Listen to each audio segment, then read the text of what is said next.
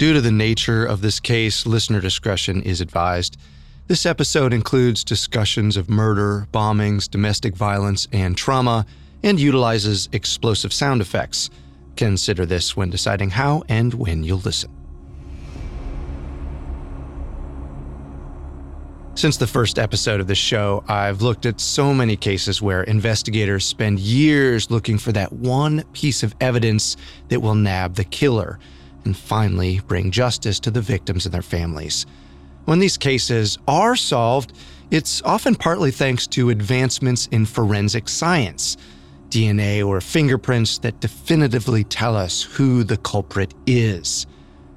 But what happens when knowing the identity of the killer isn't enough?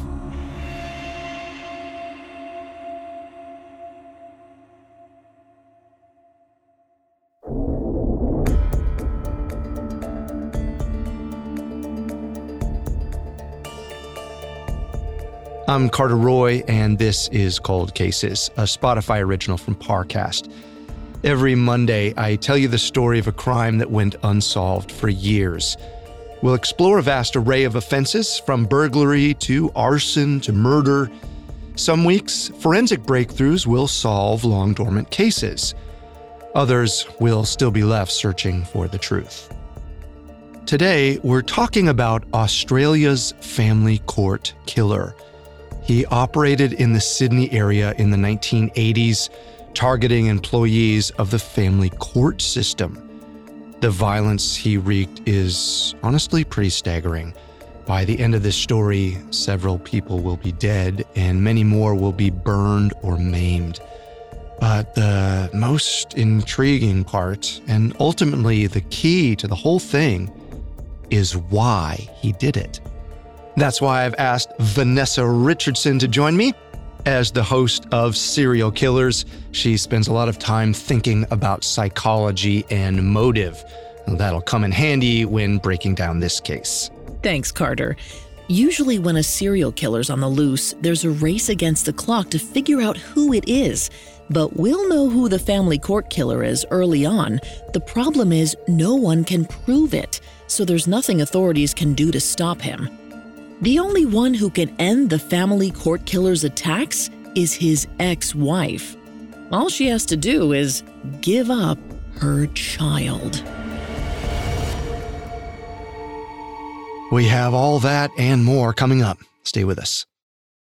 This episode is brought to you by Anytime Fitness. Forget dark alleys and cemeteries. For some, the gym is the scariest place of all, but it doesn't have to be. With a personalized plan and expert coaching, Anytime Fitness can help make the gym less frightening. Get more for your gym membership than machines. Get personalized support anytime, anywhere. Visit AnytimeFitness.com to try it for free today. Terms, conditions, and restrictions apply. See website for details. This episode is brought to you by Visit Williamsburg. In Williamsburg, Virginia, there's never too much of a good thing. Whether you're a foodie, a golfer, a history buff, a shopaholic, an outdoor enthusiast, or a thrill seeker, you'll find what you came for here and more. So ask yourself, what is it you want? Discover Williamsburg and plan your trip at visitwilliamsburg.com. Imagine you're a fly on the wall at a dinner between the mafia, the CIA, and the KGB.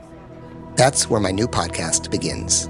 This is Neil Strauss, host of To Live and Die in LA, and I wanted to quickly tell you about an intense new series about a dangerous spy taught to seduce men for their secrets and sometimes their lives.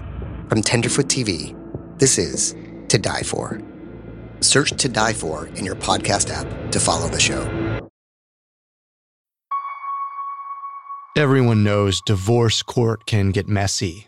Marriage dissolution and family issues are intensely personal. Emotions run high, and sometimes the tension can escalate into violence. In Australia, many of these cases run through what's known as the federal circuit and family court system. There's no jury in these cases. That means the couple's fate is up to just one person, the judge. So all the emotions and anger get directed at the presiding justice. Violent threats are routine. Threats, but not murder. At least not before 1980. It starts on June 23rd of that year. As usual, Justice David Opaz is at work at the Parramatta Family Court, upriver from the Sydney Opera House. After his cases are over, David looks through some documents and chats with his associates. At 5:30 p.m., a driver picks him up from work. About an hour later, David's dropped off at his red brick home in the quiet suburb of Woollahra. As he pushes open the wooden front gate, his dogs come running up to greet him. Inside the house, he finds his wife, Kristen, cooking dinner. His kids, 6-year-old Persia and 8-year-old Josh, hug him. David turns on the TV and dances with Persia around the living room. Soon, the family sits down at the table. They're ready to dig in when the front gate bell rings. It's a little after 7, and they're not expecting anyone. David goes outside to answer it. About 4 minutes later, Kristen and the kids are still at the table, and David hasn't come back. Kristen wonders, why did an alarm just go off across the street? Why is her husband taking so long? And why are the dogs so upset? They're by a window going nuts.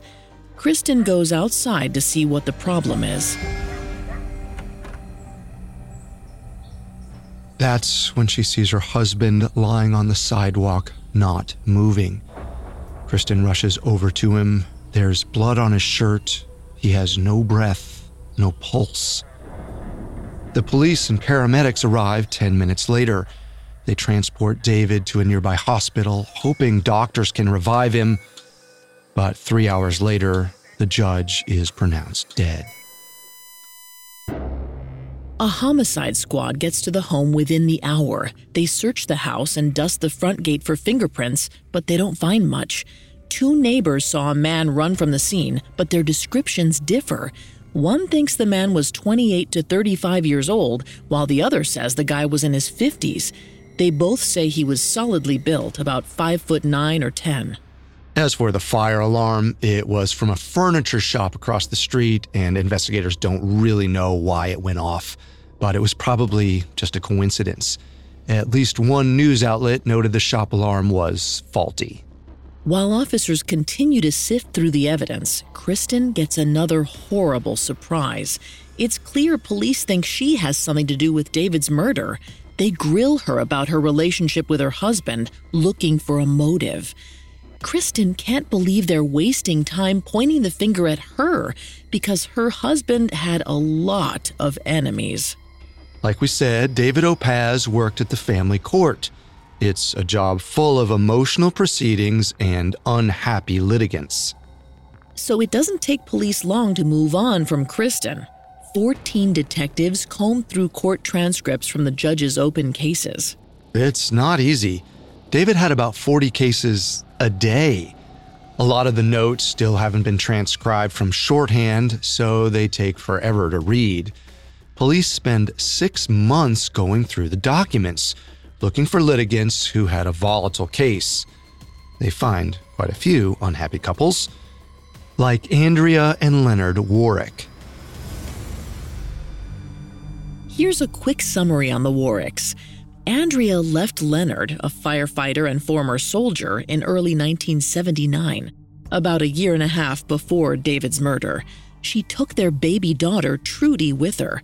That March, she filed an application for sole custody and scheduled a hearing at the Parramatta Family Court in Sydney. They appeared in front of Justice David Opaz that April. His stipulations for Leonard were counseling, regular progress reports, and bi-weekly supervised visits with Trudy. But Leonard wasn't really a rules guy. He would show up at Andrea's unannounced, and once he took Trudy and refused to give her back. By May of 1980, Judge David had officially lost patience. He temporarily took away Leonard's access to his daughter and threatened him with jail time. This was about a month before David's murder. There was a follow-up hearing set for that July, but he was killed before that could happen. The police decide to interview Andrea and Leonard about all this. Again, they're not the only ones that have a bone to pick with the judge. Authorities identify about 1,500 litigants they want to speak with. But when they talk to Andrea, That list quickly dwindles to one.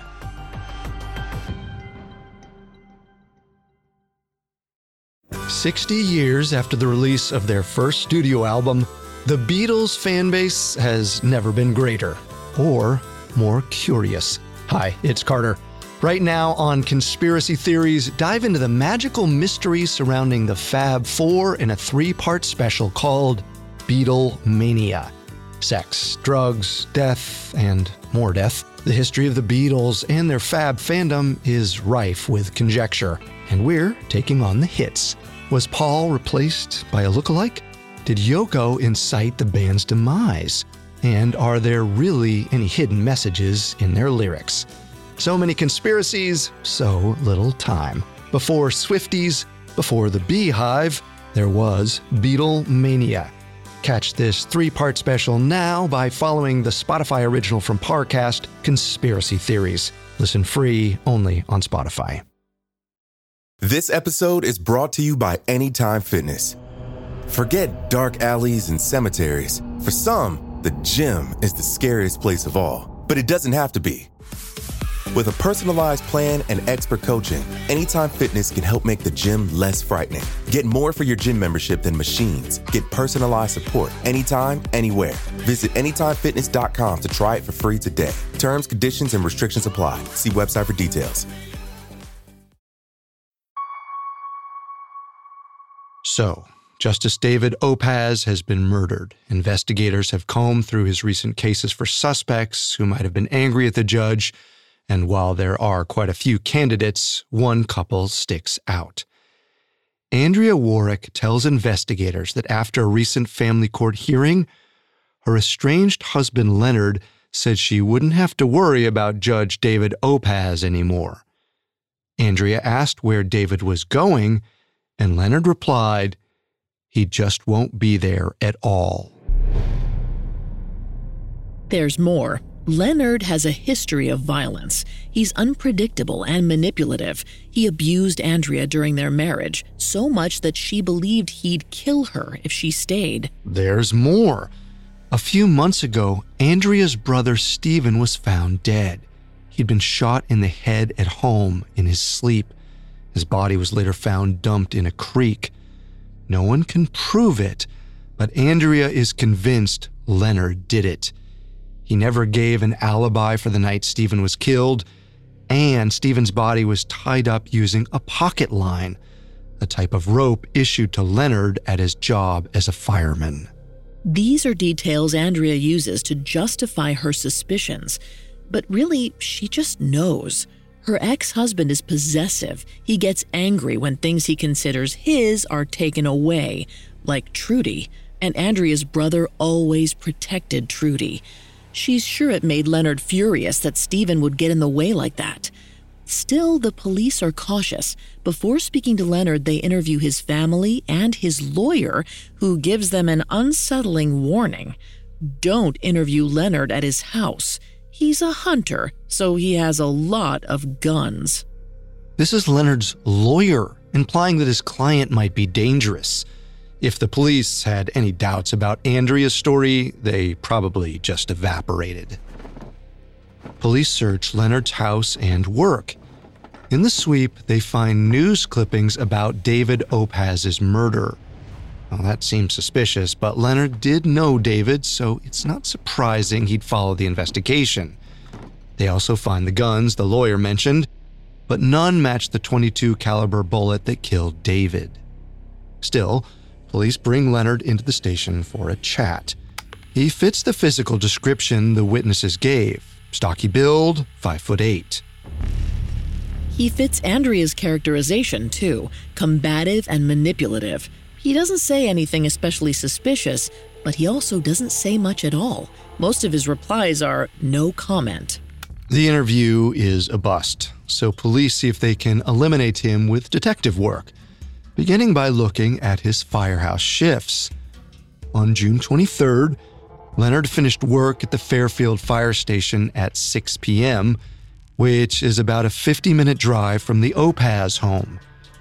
The judge was killed at 7:11 p.m. If Leonard took his car, he would have been able to get there in time. There's motive, opportunity, and ability. But it's not enough. There's no hard evidence that directly links Leonard to the crime scene. And suspicious as he may seem, he's still one of many people who might have wanted to kill the judge. Just because police can't rule him out doesn't necessarily mean he's their guy. They make little progress in the case for the next 2 years. Eventually, the authorities hold an inquest into David's murder.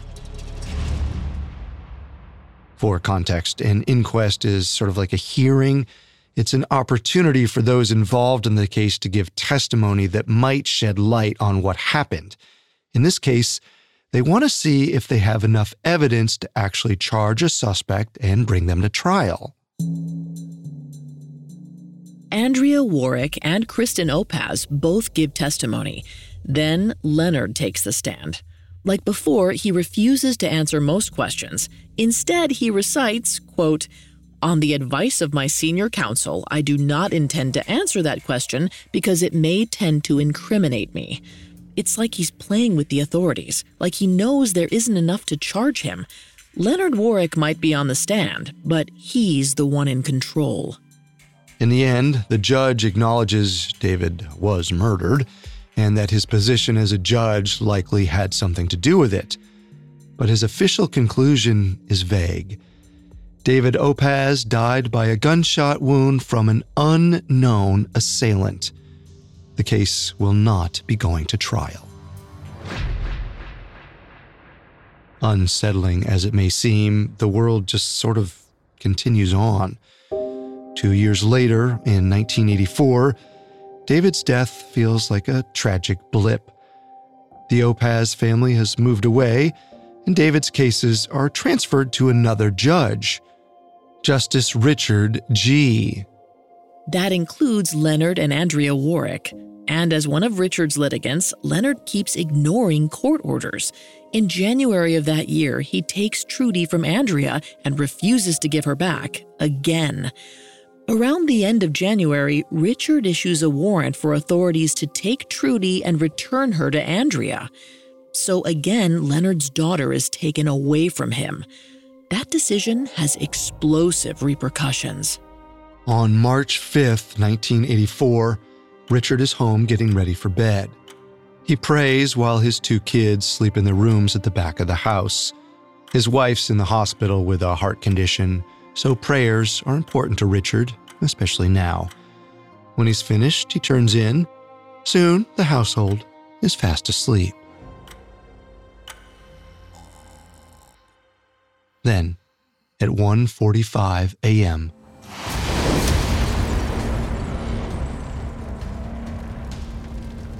the house erupts in an inferno.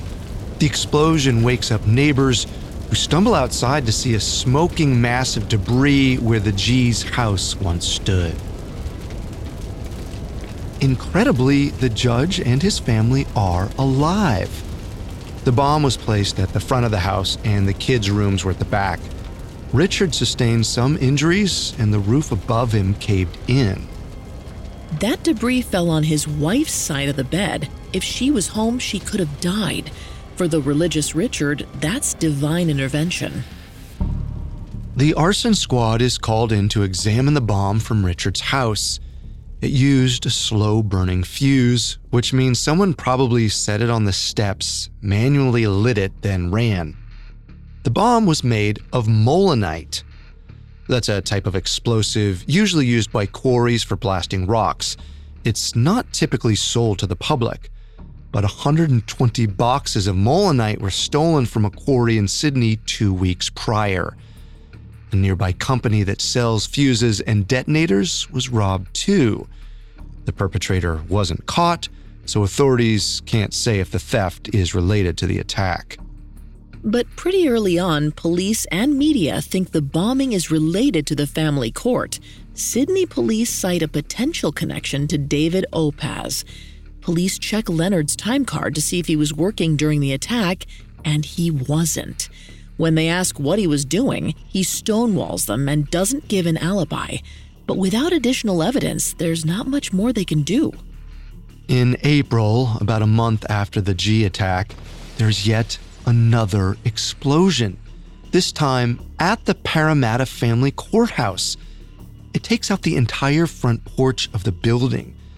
But it's a Sunday night, so the place is almost empty and no one is hurt. When authorities look into Leonard, they learn Andrea filed trespassing charges against him 2 days earlier.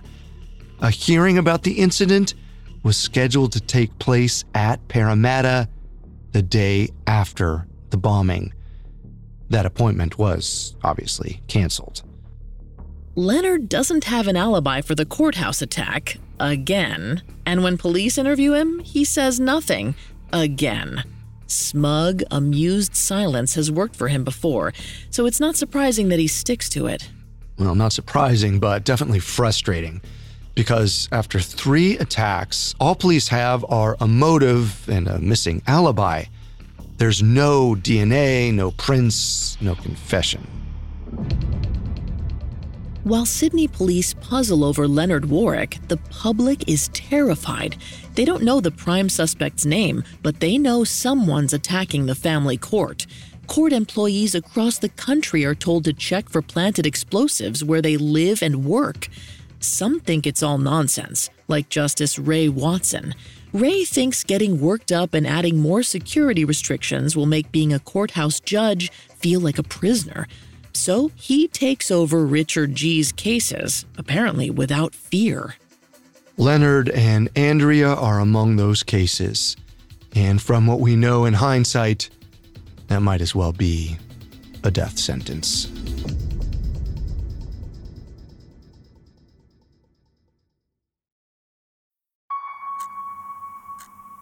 July 4th, 1984, around 8 in the morning.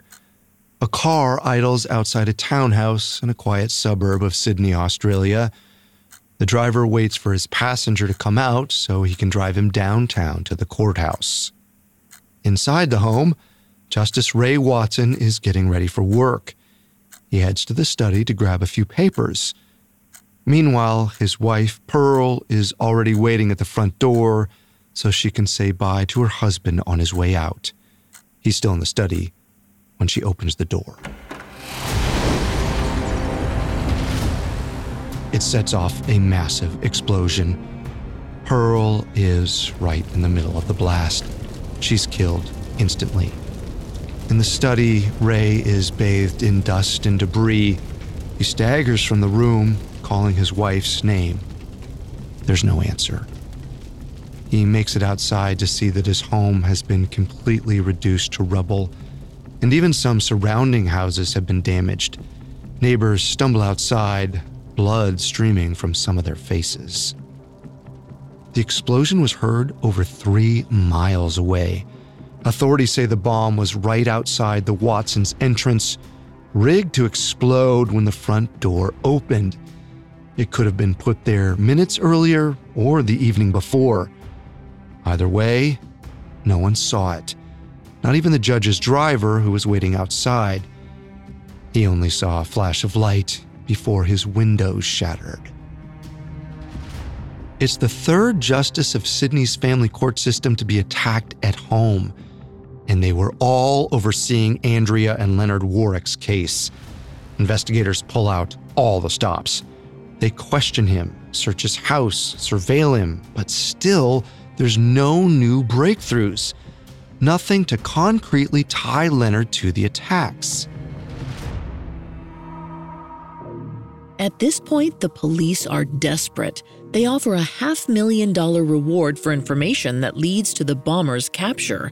A task force is established, while judges and their families are put under 24-hour surveillance. The extra attention doesn't make Sydney feel safe, because for many, this new attack confirms their worst fears. There's a serial killer on the loose. If Leonard is the culprit, he already meets the Australian standard of a serial killer, which is 2 murders in separate instances. Even so, he doesn't quite match the most typical image, a killer who selects and stalks their victims to satisfy some kind of internal desire or drive.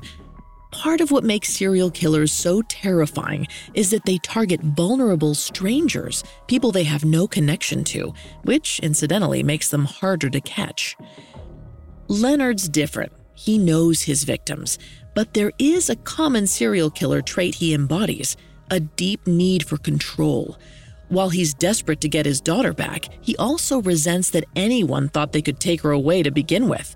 So resentful that he kills to take control of the situation. Of course, authorities haven't announced a formal suspect, so the public doesn't know about Leonard. They're mainly just thinking, am I next? There's one person who's mulling over this question more than anyone else. That's Andrea, Leonard's ex-wife. While police suspect Leonard is the family court bomber, Andrea knows it. Like investigators, she doesn't have evidence. But how can she think otherwise? She knows those judges too. She's appeared in front of them with her ex-husband, and she's heard each one refuse to give him what he wants, their daughter. Andrea knows that's the motive behind all this. Leonard wants custody of Trudy, and he doesn't care what he has to do or who he has to kill to get it. In February 1985, Leonard appears at Andrea's door demanding to see Trudy, just like he has so many times before.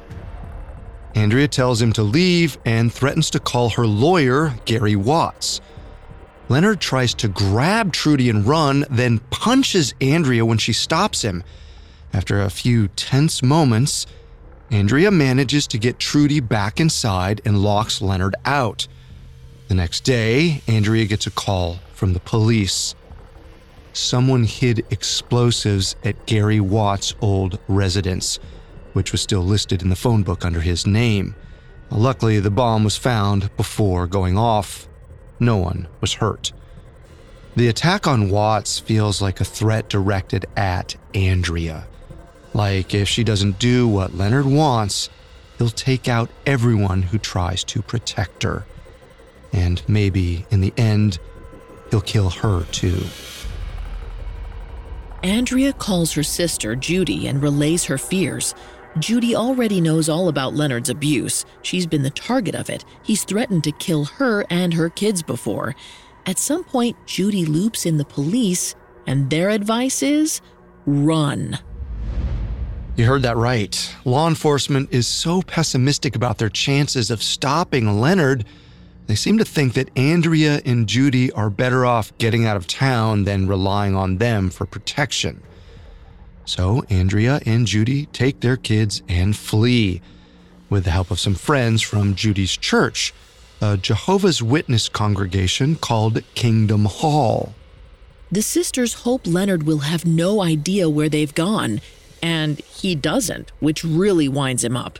He must have a sense that Judy's congregation helped her, though, because he starts calling them and waiting outside their homes, demanding to know where his daughter is.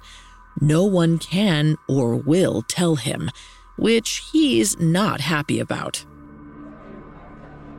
A few months later, in July 1985, over 100 congregants gather at Kingdom Hall in Sydney for a service.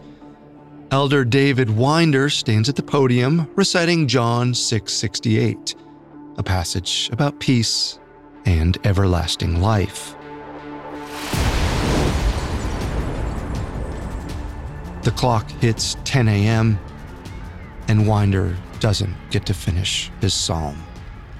A pile of explosives under the podium detonates, sending him through the roof before plunging back down to the floor. Miraculously, he lives, but the blast kills Graham Wykes, who was sitting in the front pew holding hands with his wife.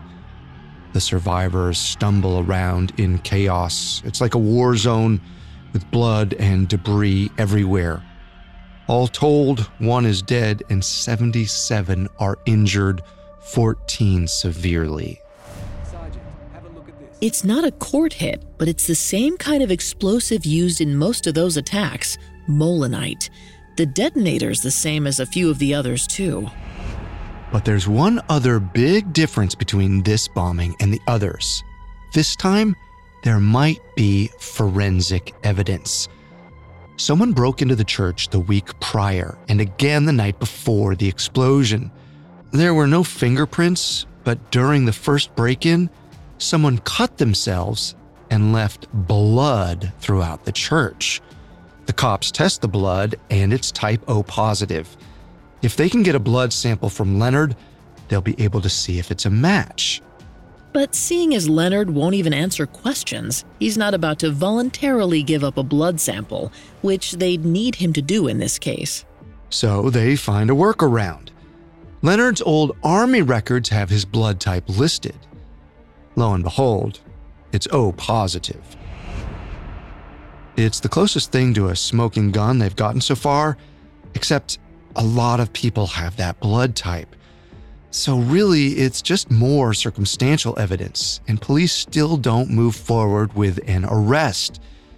It is enough for another search of Leonard's house, though. Authorities descend on the home 9 days after the bombing and find a list of the names, addresses, and numbers of Jehovah's Witness congregants, all in Leonard's handwriting. When investigators interview Leonard, they get the same treatment as always: objections, avoidance, and no leads whatsoever. But Leonard does issue a chilling warning. I know more about you than you know about me. There's a long history of serial killers taunting police. Infamous murderers from the Zodiac Killer to Jack the Ripper left messages at crime scenes or sent notes to authorities. A column in the Los Angeles Times says some reasons for this could be attention-seeking, overconfidence, or a need for a thrill. Leonard's not sending the police notes, but he might be getting a thrill from seeing them flounder. Maybe it's reinforcing the idea that he's smarter than law enforcement, that he's in control.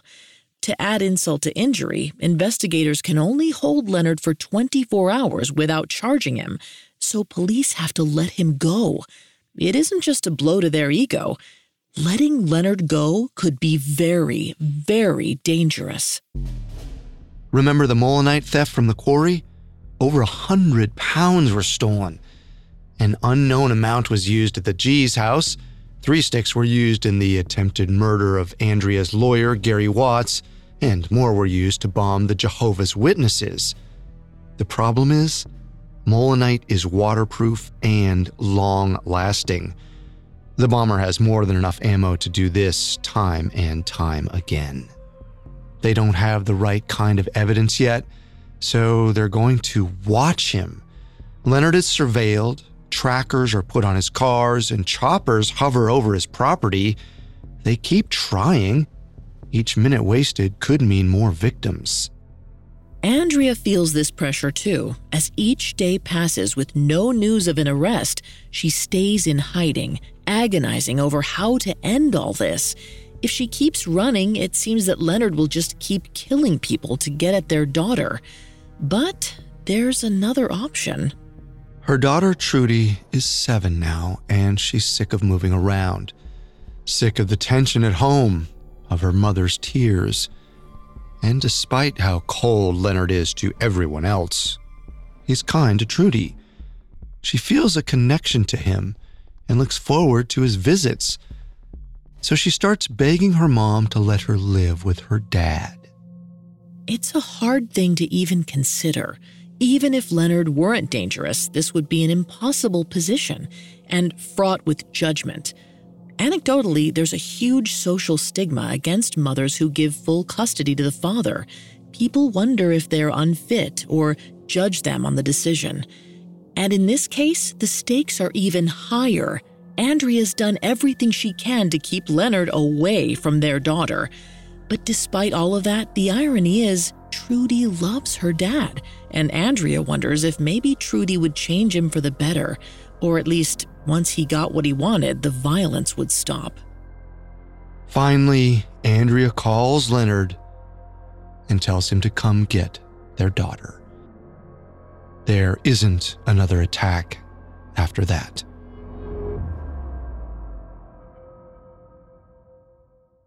In April 1986, authorities hold an inquest into the Jehovah's Witness bombing.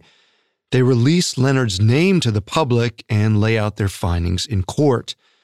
There's a mountain of circumstantial evidence, but the judge isn't convinced. Police still can't place Leonard at any of the crime scenes. He's not confident they can get a conviction, so it doesn't go to trial.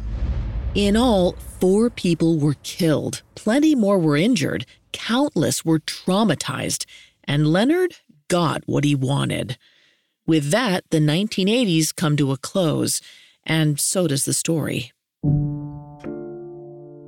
Until almost 30 years later, there's some renewed momentum. This was a huge national case, and some people aren't happy that Leonard's gone free all these years. Like reporter Ross Coulthart and true crime writer Debbie Marshall. In 2013, they team up and work with an investigative team to release a documentary. In it, they lay out the timeline and all the incriminating evidence against Leonard.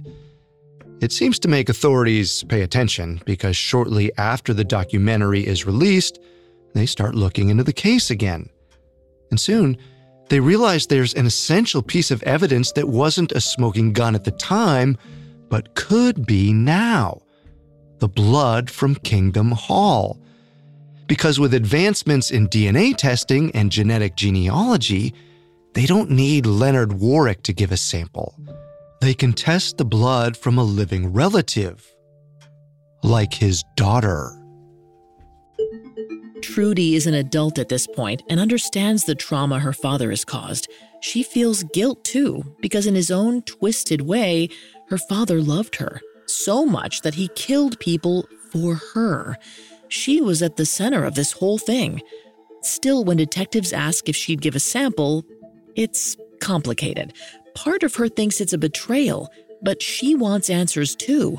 The attacks and the suspicion around her dad have haunted her all her life. So, to give closure to everyone the bomber hurt and to herself, she gives a blood sample. In July of 2015, 68-year-old Leonard Warwick is in the middle of a treadmill workout at a rehab facility. He's huffing away on the belt when detectives swarm him and place him in handcuffs. The blood sample Trudy gave was a match to the blood left in Kingdom Hall. It's the evidence investigators needed, provided by the killer's own daughter. Leonard will be charged with an astounding 32 crimes. It takes about 5 years of trials, appeals, and waiting. But in 2020, Leonard Warwick is convicted on 20 counts and sentenced to 3 life terms. At 73, it means he'll probably die in jail. The case is closed, but I can't stop thinking about Andrea's unthinkable sacrifice. She gave up her daughter to stop the killing, and that was only possible because she understood Leonard's motive and psychology. That's true. And Trudy made a choice too. Andrea's decision might have stopped the violence, but it was forensic evidence that finally put Leonard away. Forensic evidence provided by his own daughter. Like I said, divorce court can get messy. In this case, it ignited one of the most violent family dramas in Australian history.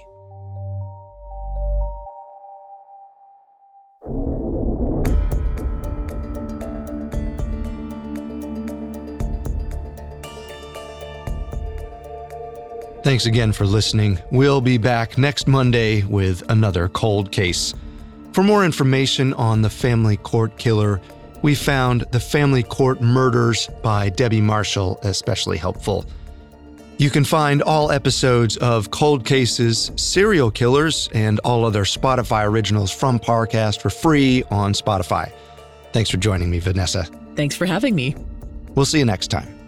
Cold Cases is a Spotify original from Parcast with executive producers Max Cutler and Drew Cole. Our head of programming is Julian Boireau. This show was developed by Mickey Taylor. Our supervising sound designer is Russell Nash, with Nick Johnson as our head of production, and quality control by Spencer Howard. Ryan O'Leary Jones is our supervising editor, and Derek Jennings is our writing lead. This episode of Cold Cases was written by Kate Murdoch, edited by Karis Allen and Andrew Kelleher, fact-checked by Haley Milliken, researched by Mickey Taylor, with sound design by Russell Nash, and produced by Aaron Larson. I'm Carter Roy, and my guest host today was Vanessa Richardson.